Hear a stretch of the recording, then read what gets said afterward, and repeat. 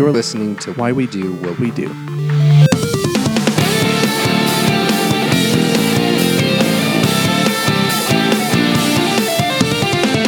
right, I bet you cannot finish this episode in one whole sitting. To up that even more, I bet you can't finish this episode and tell someone about it. Yeah. This is Abraham. And RYANO. And so today we are talking about reverse psychology. Bum, bum, bum. So maybe we even tricked you into committing to something you don't want to commit to, and now everyone did. Maybe we made a really cool clickbait title for this, too. Maybe we did. We don't know, since we're so far in the future. That's right. All right, so like I said, we're talking about reverse psychology today. I got really interested in this because people talk about how they use reverse psychology, and this shows up a lot in sort of pop culture, and it just sort of occurred to me, like, we really need to tackle this. It's so pervasive, and people use it all the time, and it's really, as we'll talk about, kind of a misnomer. The name is a little confusing in terms of what it sort of is, and so we're just going to break it down. Cool. So we're going to start in kind of what's this mean in like the day-to-day usage of the term, right? Yeah, where does this come from? There's kind of two ways to look at it. We can talk about it as like advocating for the opposite outcome that we really desire, or Right. suggesting the opposite outcome that we desire. Okay. So I have an example to kind of like bring that home. So let's say a parent says to a child, They're playing inside or playing video games inside, and they're like, you really should stay inside. Don't go outside today. And then the kid's like, whoa, what? I go outside. I want to go outside. yeah, right? Yeah. So I had so that's one way. Now another example, I was trying to think of different things we might all be able to relate to. And when searching through a lot of the kind of pop psych references, a lot of it was written in the context of like dating articles and those sort of things. And relationships and whatnot. Yeah, Yeah, so totally. yeah, you meet a lady or a guy at the bar, let's say, and you see them across the way kind of looking at you. You pass through the dance floor, maybe like by them, make eye contact, but instead of like stopping to dance, you just pass by and kind of like go to the friends at the end of the bar or something like that, right? Mm-hmm. So you're both acting like partially disinterested, or maybe that you're like into someone else. And it could be kind of perceived as like this like challenge that you're issuing, Yeah, right? which is what we did at the beginning of the podcast. Yeah. The challenge. Yeah. So that's like another example of like when these things can happen. Another one in a similar way is that whole idea that maybe you meet someone and you really want to text them, but instead you withhold, and you're like, maybe wait a few days, 3 days till you call or text or something like that. And so you're able to sort of refrain. But if this person, we're speaking from male point of view, I guess, or it's straight male, I don't know, whoever it is, just for the example, it's not really important. Person that you're interested in, maybe they hit you up first, and as you're going back and forth about the date, you sort of make sure it's clear that you're not really available yet to make Like a committed date or Yeah, a that's committed plan, right? Yeah, well said. Yeah. And the goal there is like they're just like desiring you more, right? Yeah, Yeah. so just dangling the carrot, as they say. And then Yeah. I've actually also seen in these dating relationships as sort of fishing. So you might come at it as like, oh, my hair is so ugly today, and you're really just trying to get them to compliment. Like, oh no, your hair looks beautiful. Yeah. So you're saying something that's the opposite of the intended effect, because you could say like, man, I just look like crap today, and they're like, yeah. I wasn't gonna say anything. I Yeah. can fall subject to that one sometimes, where I Right. can be like, oh man, I'm really tired, and it's just more kind of like, what did you do last night is what I'm looking for, like, so I Right. can talk about like what I've been up to. Totally. Yeah. So yeah. Cool. Now there's one other business world kind of example. So when it comes like sales or negotiating, I want to kind of like paint a picture. So you're pitching to a client, and you ask them like, where do you stand on a 1 to 10? Like, where are we at right now? And they say a 6 to 7. What are people likely to do? I think an old school mentality is you're trying to get them over to that like 8 or 9 or 10 and like really lock in that sale, like get them really interested in what you're doing. So right? you're saying like how interested they are on a scale of 1 to 10? Yep, Okay. exactly. And they're like, I'm a 6 or a 7. Yeah. So like your tactics could be like, okay, like how do I get you to that 8, 9, or 10? Whether you explicitly ask that or you like throw some sort of technique at them to try to get them over that, right? Yeah. But if you want to kind of employ this like reverse psychology technique, the person, that was pitching that sale can come back saying like, wow, that's really interesting. I thought you were more in like a 3 to 4 range because your body language, like kind of how you're talking to me, was kind of indicating that you like might not be like that into it. Right. And the goal there is that the client actually says, you know what, I'm actually like, I'm actually really into this. I might actually be more like an 8 or a 9. Like, Yeah. I'm feeling really confident about this. So the whole point there of the salesperson pitching the, oh, I thought you were a 3 to 4, makes it then seem like, oh, you're way more interested than I thought you were. Yeah. Right. Yeah, exactly. But targeting them at the 3 to 4 range is the opposite of where you want them to be, and so you're sort of trying to create that context where you're trying to get them to do something in particular.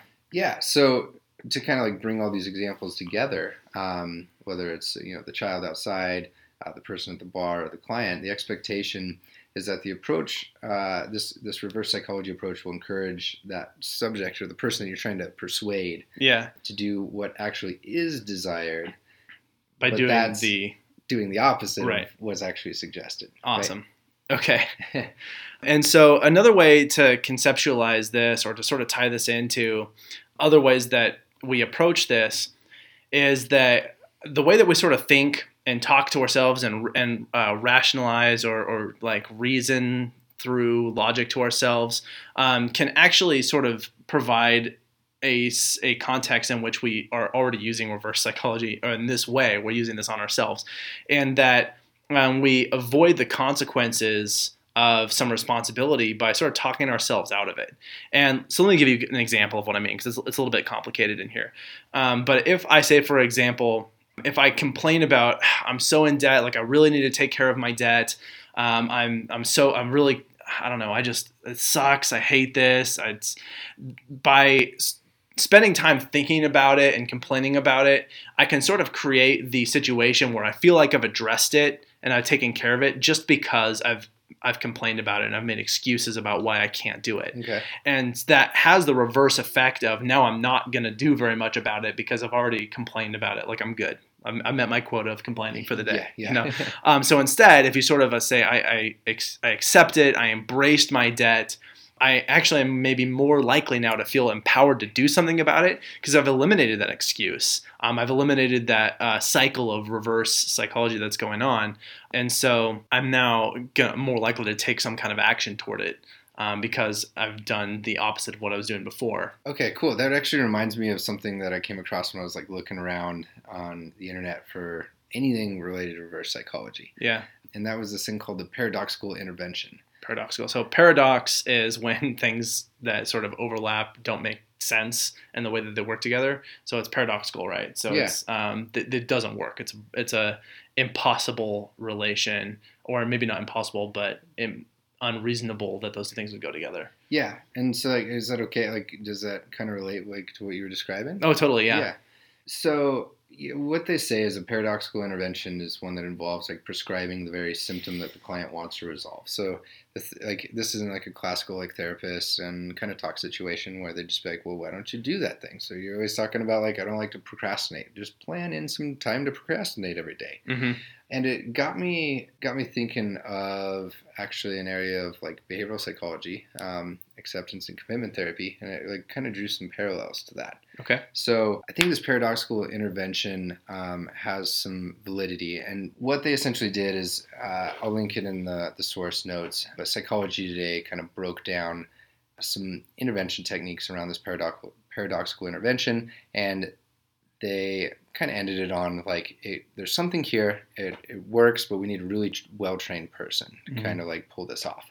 So there's various companies that do these sort of things. The one that I'm most familiar with is this acceptance and commitment therapy model. And I think it provides some more tools. So just real quickly to cover that, like what they kind of try to do is they look at it as like this language base, like you were talking about, like language does these sort of things, and is kind of our tool for talking about why this paradox can actually like create this behavior change. Okay. So what they do is they try to show like the typical change strategies of if I just focus on it and I try to control the situation, it's going to work. They try to show like, hey, that's not actually working all the time, right? And the fact that it's not working, this like deliberate control over the world, like that's an okay thing. Like it's not that big of a deal. Like we need to first recognize it. And that's what you were kind of describing, right? Mm-hmm. Like through your example? Yeah. Okay. But then from there, like showing that this acceptance model of just like, hey, this is here, it's something I'm going to have to interact with, is kind of an alternative solution. and then they can bring that back into your values and such. So if I can bring this together and maybe do a little bit of justice. Yeah, so there's a lot of sort of general statements in there. So I was going to ask you for an example. Yeah, let's apply this to your example. Okay. So what was the paradox in yours? So it was that if I like embrace and accept my debt for what it is, rather than just complain about it and talk about how I need to do something about it, then now I'm saying, okay, this is something, this is part of my situation. I'm choosing this. I accept it for what it is. I now immediately felt more empowered to actually take action on it and start making payments and start saving money and like arrange to deal with it in a more reasonable way. Yeah. Now, like, was that kind of like easy for you, or was it kind of like, I mean, how did you get about that? Did you just like decide it? I mean, it was part of an activity I was doing where there was just take some challenging aspect of your life, something that life throws these circumstances at you. You often don't get to really choose what the circumstances are. And so it's easy to fall into the trap of just complain, and try and avoid it and escape it. Or else, if you can't avoid it, escape it, or do something about it, and you just complain about it, the strategy they were really recommending was like, embrace it, take it on. It's yours. Instead of trying to say like, this is thrown at me, I have no control, I don't want this, take it on as like, this is mine, I own it. Right? Yes.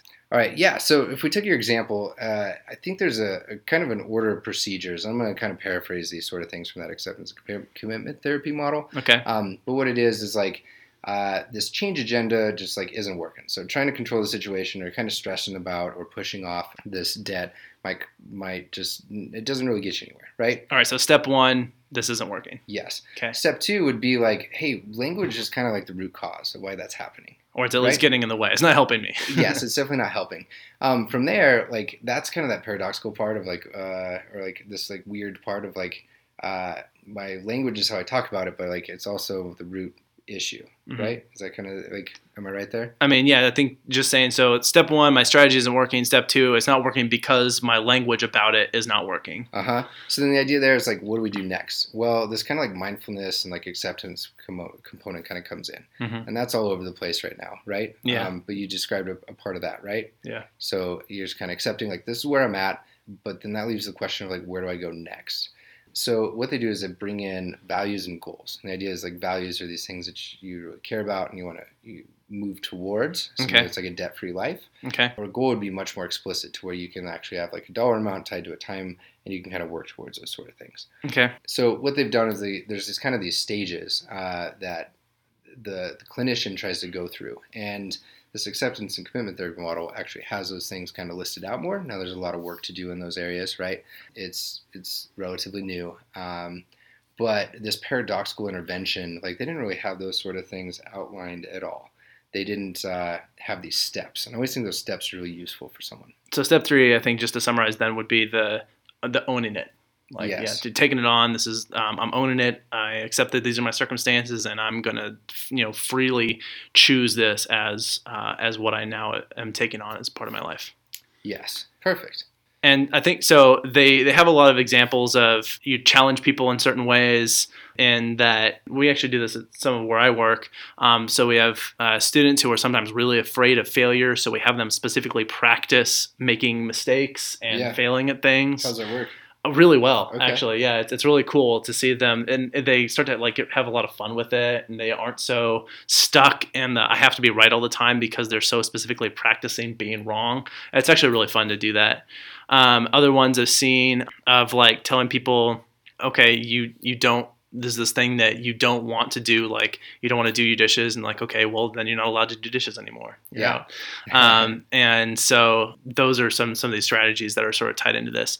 This comes back to another idea that you've probably heard a million times of like, okay, so I'm going to tell you something right now, and you as the listener, this is my specific command to you, okay?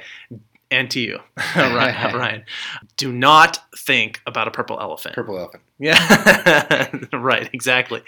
Yeah, so as soon as I've created this thing, this purple elephant, like even if you're immediately like able to push it out of your head, the first thing that happened was you'd be like, I got purple elephant. And part of it is you had to understand what I say in order to try and follow my direction, and to understand it, you had to think about a purple elephant. So there was just no way around it. It's just part of that Yeah, experience. it's like it's listening. Like it's kind of part of the listening experience, right? Right.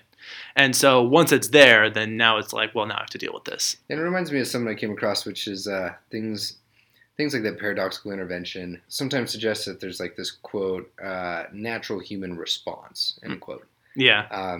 And that or to do the opposite. It's this natural human response to do the opposite. And I don't think your example there, right? I think we agree there on the purple elephant isn't like someone deliberately trying to do the opposite. It's more of this like listening thing or understanding thing. I don't think that's like part of this reverse psychology. Right? No. I mean, I think you could tie it in just to say that. Well, it happens, but it's not like the root of reverse psychology. No. I think it's related in this idea that once you've created the context for a particular type of action to occur, then it's just going to occur. Yeah. So I had some questions for you, like if that's all right. Yeah. So I'll do my best. Reverse psychology, like what's the extent to which we see this thing like hold over different cultures? Does it happen everywhere?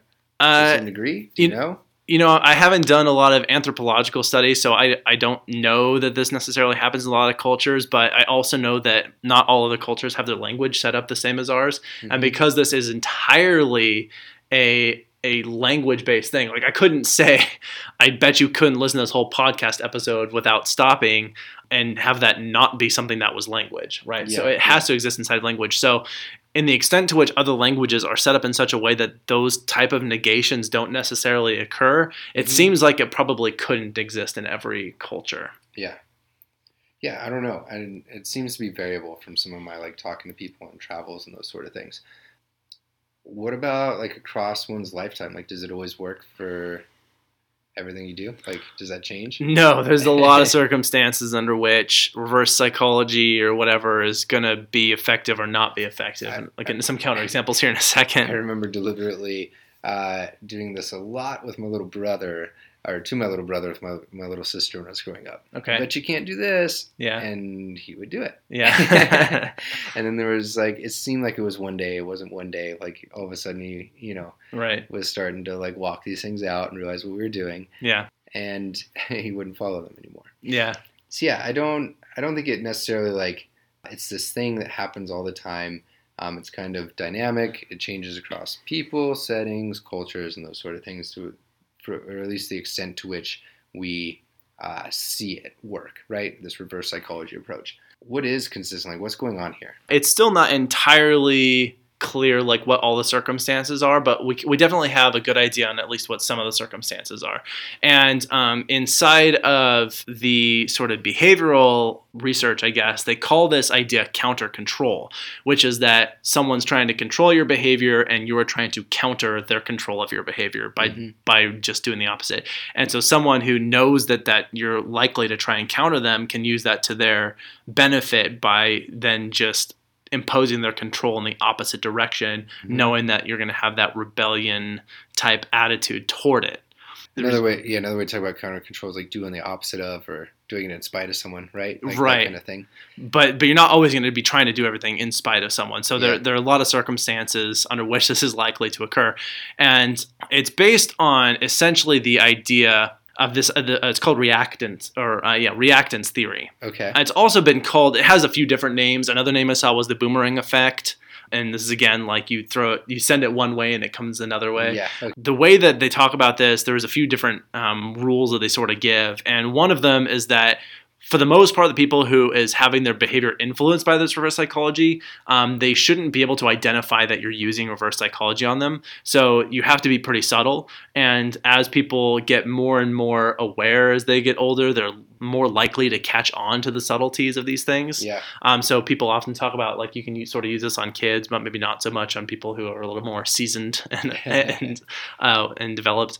Yeah, we used to, when I was working in an educational setting, we used to run into these things a lot. Like there was kids that would like to really control what was going on, and it was always a point of contention for the teachers or the people that are like trying to work on teaching them on like how to Yeah. go about it. And the subtle was one way in which they usually find some success. Right. And the other one is that it should be more of a suggestion or a challenge than a specific example. So if you have a kid and you're trying to get them to eat their vegetables, then saying, I don't want you to eat your vegetables is less likely to be effective than the challenging, I bet you can't eat all of your vegetables, sort of a setup. And that's how we did at the beginning of this episode. Because I think if we just started this episode with, don't listen to this episode, you'd be like, cool, that's one episode off my to-do list I can cross off. And so setting up more as a challenge or a suggestion. And then also, if you already have buy-in from the people you're with, like if you don't have this, I guess, sort of rebellion counter relationship, then this is not going to be particularly effective. So you really have to have a little bit of this threat or control issue going on. So for example, let's say you go into work and your boss is like, you don't have to come and work on time. You don't have to be here today, with the intention of you're going to come in early, stay late, and work harder. Instead, if you come in and your boss says that to you, and be like, cool, peace out, and then walk out the door and go home. Yeah, do I still get paid? Yeah, exactly. Like, I'm salary. I can take this. Yeah. Sweet. Thank you for the day off. And so that's a situation which this is totally not going to work. So you have to be pretty mindful of those circumstances. It has to be one of the situations where it's threatened. And there's a few other sort of rules I ran into. So basically this is rooted in this idea that the whole reactance theory is this notion that people are inherently motivated to protect their freedoms. So as soon as they perceive that their freedoms are being threatened, then they react against it. Okay. And so they're trying to reestablish that freedom. And so the three rules that I saw about reactance theory and how this might work is that first, when the freedom of some behavior or some kind of freedom is threatened or removed, then there's this increased motivation to reestablish that freedom. Okay, so this is sort of when control is being imposed. Mm-hmm. Another one is the greater the level of threat of removal, or the greater the amount of freedom that's been removed, the greater the reactance to that threat. So the stronger of an effect you'll get. Mm-hmm. And the last one was this can also occur, you can react to the freedoms that are being threatened in other people that you observe as well. Okay, so it doesn't just have to be your own freedom. And so we talked about this idea of this counter control. So let's talk about that a little bit more. What does that mean? So we have person 1 and 2. Mm-hmm. Person 1 is trying to influence person 2. Yeah. Person 2's reward is doing the opposite of what person 1 says to do. Right. And so it's the reward is eliminating their control. Like, I know that you're trying to control me right now. I'm going to get rid of it. Yep. And I look at it as like it can span an infinite number of actions or different periods of time. It doesn't really have this like shape or form, right? So like it could be different for you, it could be different for me in like the ways in which we do it. Right. It could be very subtle in a meeting sort of thing, or it can be very explicit and sharp. It doesn't have a form, right? Yeah. But what is consistent and always consistent is this like the opposite of what was intended. Mm-hmm. So some things that kind of come to mind for me is this like when is it acceptable? So like when you were talking about greater levels of threat and reactance theory and that sort of stuff, mm-hmm. It makes me think of a few different things, like whether that's like certain genres of music, like I feel like started this way, right? Punk is a very good example of this, like punk rock music. So you have the establishment of this is how you need to behave, and this is the kind of like this is socially acceptable behavior, and you have to follow my rules mm-hmm. about how you need to behave. And out of that, you get the reverse or reactance, which is like I'm going to shave my hair, no mohawk, pierce my skin, get tattoos, smoke, drink, and generally be disorderly. And get that. You put that. Yeah. But then there's like, and like that's acceptable, right, to various degrees within our societies and things like that. Yeah. But then there's things like marches, right? Just a few weeks ago, at the time of this recording, was the March for Science. Yeah. Usually, whenever a president gets elected, whatever party they belong to, the ideologies of the opposite party will have some kind of protest the next day. So that happened when the Obama administration first took over from the Bush administration. There was like the pro-life marches that happened immediately afterwards. Pro-life tending to be associated with the conservative point of view, and Barack Obama was in the liberal point of view. And when Donald Trump was elected, you had the women's marches that took place, pretty soon after. And so there was, you just get that whatever the imposing system of it controlled, there is an increased amount of action from the opposite sort of position. Yeah, and that can like lead to like riots, which are hidden on the other end of the spectrum, where like there's socially acceptable. Police involvement, state involvement starts happening. There's even things like creating something different. Like, I mean, that could be for some sort of like counter control as well, right? Yeah. So I don't know the degree to which it's actually held for, someone like the creator of Tesla and like Elon Musk and all those folks, but like they wanted something different, and they've so far worked towards something that's pretty different and pretty impactful, right? Yeah, totally. So to kind of like bring this back into like this reverse psychology, we're asking the question of like, why does this work, right? To kind of summarize, like this counter control of doing the opposite of what was intended and that kind of being your reward. The point is like it doesn't hold a certain shape or form, and it's on various degrees of like acceptability for our society, right? Sure. Where does that take us? Well, I think it's just important to break down what's reverse psychology, what that name in and of itself sort of means, because it's kind of a misnomer. And I'd actually like to try and take it back. So I was trying to figure this out. Where did this even come from? Like, where did the phrase reverse psychology start? And for the life of me, I could not find the first mention. So we did this, I guess you could call it research, where we did the Google Books Ngram viewer, and it gives you a range of the first time that a phrase is mentioned in a book. And the earliest phrase that we could find was in 1845. So that's pretty long, further than I thought, actually. Because I did find some books that referenced like reactance theory and the boomerang effect that were published in like the 1960s. But according to this Google search we did, we actually saw that it started appearing in books more frequently around 1945-ish, and then starting to spike more in the 60s. Now, it's worth noting that the frequency of this relative to just psychology is really, really, really low. But it was at least interesting to look back and see, where do we see any mention of reverse psychology at all? But even then, I couldn't figure out who used it and why. Why did they select that phrase, reverse psychology? What does that really mean? And at least what we're able to find is break down the two words of reverse and psychology. Now, looking at the term reverse, as it often means sort of the opposite, and psychology, which we defined in our second episode ever as the study of the behavior of organisms in general. That the opposite of the study of the behavior of organisms, what would that even be? Yeah, I don't know. Creating ignorance about the behavior of organisms? I don't know. Sounds like you can't take this literal, right? No, translation. You can't. And so the way that people seem to be using this, at least sort of colloquially, is that reverse, that particular word there, refers to getting someone to do the reverse of what you're suggesting, or the opposite of what you're suggesting. Counter control. Yes. Interesting. Yes, going back to that. And then in this case, psychology doesn't actually mean the study of the behavior of organisms, but instead seems to refer to manipulation. Okay. So to replace those words, it sort of means or reverse manipulation, or opposite manipulation, or even just manipulation.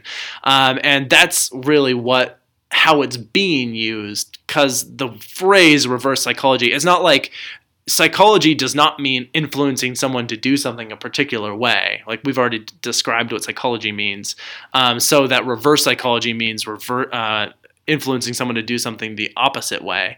That's not what this really refers to. Reverse seems to be the direction in which you're suggesting and what the intended outcome is. And then psychology, I don't even know why that's attached to it, except maybe to make it sound kind of science-y somehow. I don't know. But this one really just refers to sort of the manipulation aspect of it. Okay, great. Cool. So I agree with that. That's about the history that we could find and sort of what that name sort of breaks down to. Yeah, if you know the beginning of this, that would be awesome to know. Yeah, man. If you got better references, please contact us. We'd love to find out. Yeah, We'll do a correction. Ngram's like my last go-to. Yeah. Like, I don't know, like, when was this actually mentioned? And I know it doesn't catch everything. So please, if you know, let us know. So that was just, it was a lack of being able to find sources on this. Yeah. So what are some pop references? Like, what are things that probably everyone knows about? Like, yeah. When reverse psychology was like used in like a very definitive way. Man, this actually shows up so much over pop culture. It's in tons of movies and TV shows. But immediately for me, and I'm kind of dating myself here, one of the first things that showed up was in the movie Who Framed Roger Rabbit. And I don't think that we can actually play this clip for like copyright purposes. So instead, you're in for a special treat because we're going to act out this scene in the movie. And just to set the context, your titular character, Roger Rabbit, they're trying to get him to take a drink of alcohol. And so we're coming in on this scene. You're going to play one of the main characters, protagonist, Eddie, and I'm going to go ahead and play Roger, and how Eddie is trying to get Roger to take a drink of this, because when he does, then Roger's going to turn into like a bomb. Basically, he just explodes and goes crazy. Okay. All right, ready? Drink the drink. But I don't want the drink. He doesn't want the drink. He does. I don't. You do. I don't. You do. I don't. You do. I don't. You don't. I do. You don't. I do. You don't. Listen, when I say I do, that means I do. Did we do that a good enough justice? I think so. Okay. I guess we're voice actors now. So that was essentially the scene from this movie, and you can see immediately he just switches it, and it's like he's saying every time Eddie notices, every time I say I do, he just says I don't. So he's like, I'll just switch it. I say I don't, and so I love that scene from that movie. I think it's hilarious.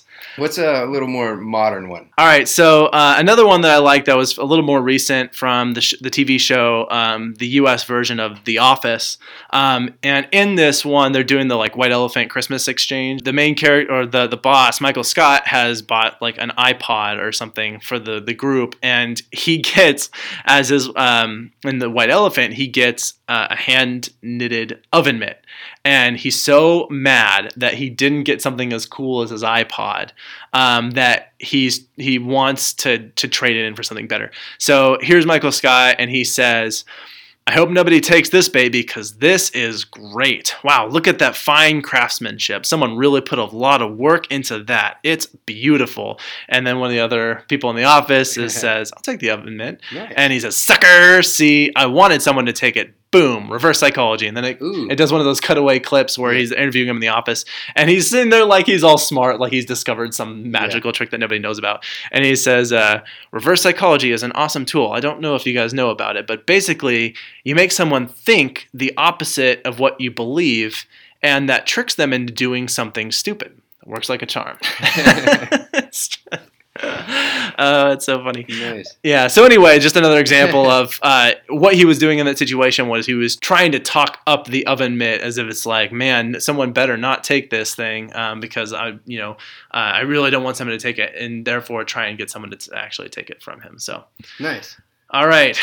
Cool. So overall take-home points. I think we're there. Yeah, I think we are. Where do we start? Well, I guess at least we don't always know that it's happening when we use it. We don't know necessarily when we're using it all the time or when it's being used on us. So that's one of the main take-home points. Yeah, I think it works sometimes, but not always. So it's dependent on the context, right? So right. Those things we kind of talked about, like the history, like has it worked with you in the past? Like is it a thing that you're really interested into? You know, like there's a lot of like personal things that come into effect. That we have to take into account.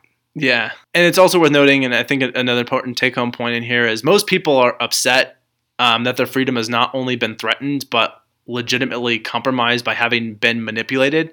And so even if you're trying to like use this reverse psychology, and if it works, you're probably going to have a worse outcome for it if they realize that they were tricked into doing something. Because now they're like, you already tricked them into doing something, and now they realize that you tricked them into doing something, and you're going to get an even worse version of that counter control. Yeah. So it's probably not your best tool to try and get people to do something you want.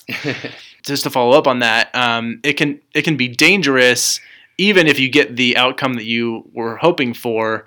So yeah, like if you get the literal outcome that you were kind of joking around with, right? Right. Like that can be dangerous. Yeah, it can be.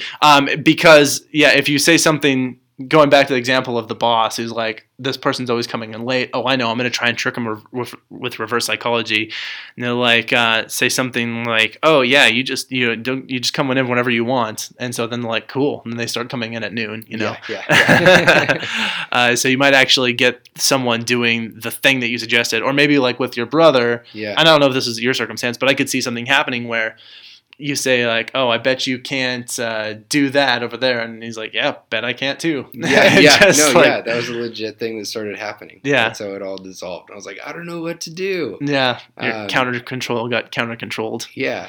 Yeah. So I guess if we had to summarize a little, it's like, it's not magic, right? Yeah. It's not all that powerful. Yeah. And it's not particularly useful. Yeah. In certain circumstances, maybe. But in general, there's really are better strategies to try and influence someone. And taking the more honest and open approach tends to work pretty well for some people. And if not, then building in a legitimate, like, okay, you really don't want to do this thing. I really need it to happen anyway. What can we do to make this happen? So everyone's on the same page. Everyone's on the up and up. It's a lot more respectful. And it's also, it's more likely to foster a better relationship rather than sort of sneakily going behind each other's backs and tricking each other into doing things. Yeah, we talk about these things called like a topical versus a systemic intervention. Yeah. Sometimes it's very topical. Like the idea is like you're kind of creating this Band-Aid is what I mean when I say that, rather than getting at the root cause. Something more systemic. Right. Cool. Awesome. I think that's where we end up with this episode. Yeah, I think that's all we have for today. So, as always, thanks for listening. Thank you to those that have reached out to us. Please feel free to contact us on our various social media, email, all those accounts and whatnot. We're always watching, we're always listening, and we love to include them in the listener segments as well. And special thanks going out to Miranda Drake for her contributions on production on this episode. I think that's it. Cool. Abraham and RYANO, out. Thanks. You've been listening to Why We Do What We Do. Why We Do What We Do is supported in part by ABAI's Disseminating Behavior Analysis Special Interest Group and our amazing listeners. If you like what you heard, consider heading to our Patreon account at patreon.com/WWDWWD podcast. Anything helps, and we are continuously lining up perks and merch for our supporters. If you have any comments or questions, we'd love to hear from you. Find us at WWDWWD Podcast on your favorite social media platforms. You can learn more about this and other episodes by going to www.wwdpodcast.com. There, you'll find links as well as detailed and shareable show notes. Why We Do What We Do is Abraham, RYANO, and Miranda. Artwork and logo design by Andrew Pollock at nogdesigns.com. Video and production assistance from Tyler Brussier, with music courtesy of Justin Greenhouse. Brendan Bohr does our episode art. Thanks for listening, and we hope you have an awesome day.